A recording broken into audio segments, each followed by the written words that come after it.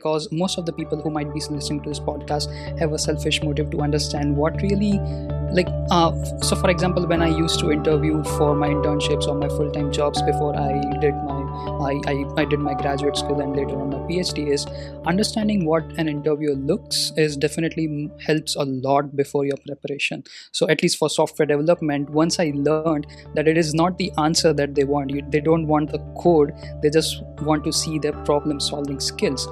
So they don't want the code to run itself, it's just like how you think or approach the problem, and it's in that particular few seconds that the engineer makes out is he or she a good candidate for that company or not.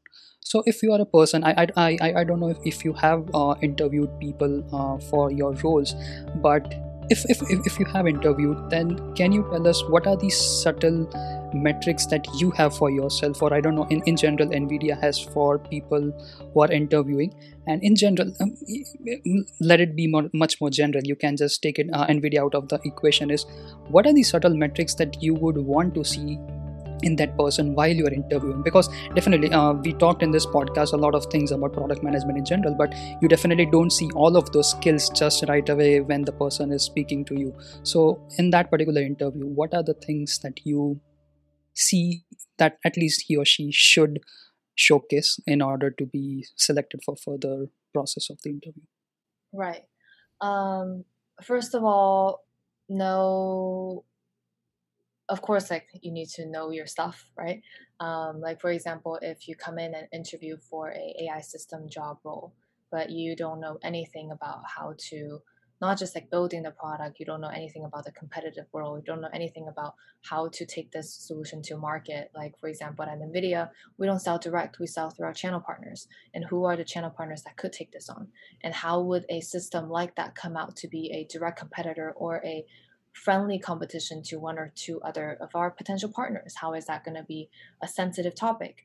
I think those comes with experience of like, just you will have to experience that to really know your stuff. And immediately those who know come in, they answer it with no fluff, no BS, right? It's like, I know this field very, very well. So that's number one. That's definitely from the KPI perspective, that's very, very important. And then the second thing is, um, I would say a lot more on the culture fit perspective. Like, are you a humble person? Know a lot, but still humble? Or are you an arrogant type of person? Can you handle stress very well? And it depends on the role itself, right? So those are some of the culture fit aspect of it. Like, if we were to ask you to work on a weekend, what's your reaction to that? So those are all kind of like different people are trained differently and they were raised differently. So I think those are things good to know in an interview. And then on top of that, um, is do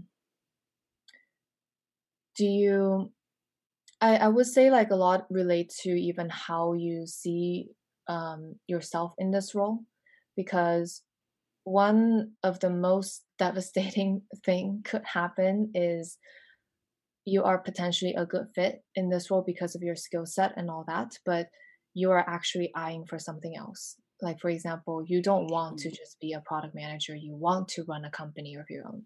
And I designed this role specifically for you to be able to take on this product management role for the next 5 years. And that doesn't fit your personal goal. So making sure this job role is created for that candidate and that candidate specific dream and goals are somewhat aligned, or at least we could be creative in terms of setting KPIs to have that personal development, professional development built in. And I can't stress that enough, because a lot of folks ended up coming to a certain job role, the managers ended up abusing his or her skill set over and over again, just do the same thing because that person is so great at it, and never kept that person's future growth perspective in mind. And that's we would just end up losing that candidate. And it usually takes about a good 9 months to really know if you had a bad candidate. And then to fire that person, ugh, that's another thing. And then to rehire and then wait another 9 months to figure out that's a good candidate. So I think early on there's a lot that you will find out whether it's a good candidate or not. And then another thing I like to do is actually give the candidates a very real scenario of that job role that's happening day to day. And then I just want to ask them exactly like you said, how they think. how would they prioritize their role, what are some of the questions that they will ask, and what are some of the things that could potentially be a roadblock that they should think through. And sometimes And like as little as like, oh, an engineer doesn't want to do the work if documentation is not fully in place. But that's and you just can't get the engineer to do work. It doesn't even matter what it is. And he was just like, documentation is not ready, and I'm not going to do my work. And for things like that, I think there it just needs to come out during the interview to really understand how a person works. Otherwise, no matter how talented that engineer is, work cannot get done, which is just not a good fit, unfortunately.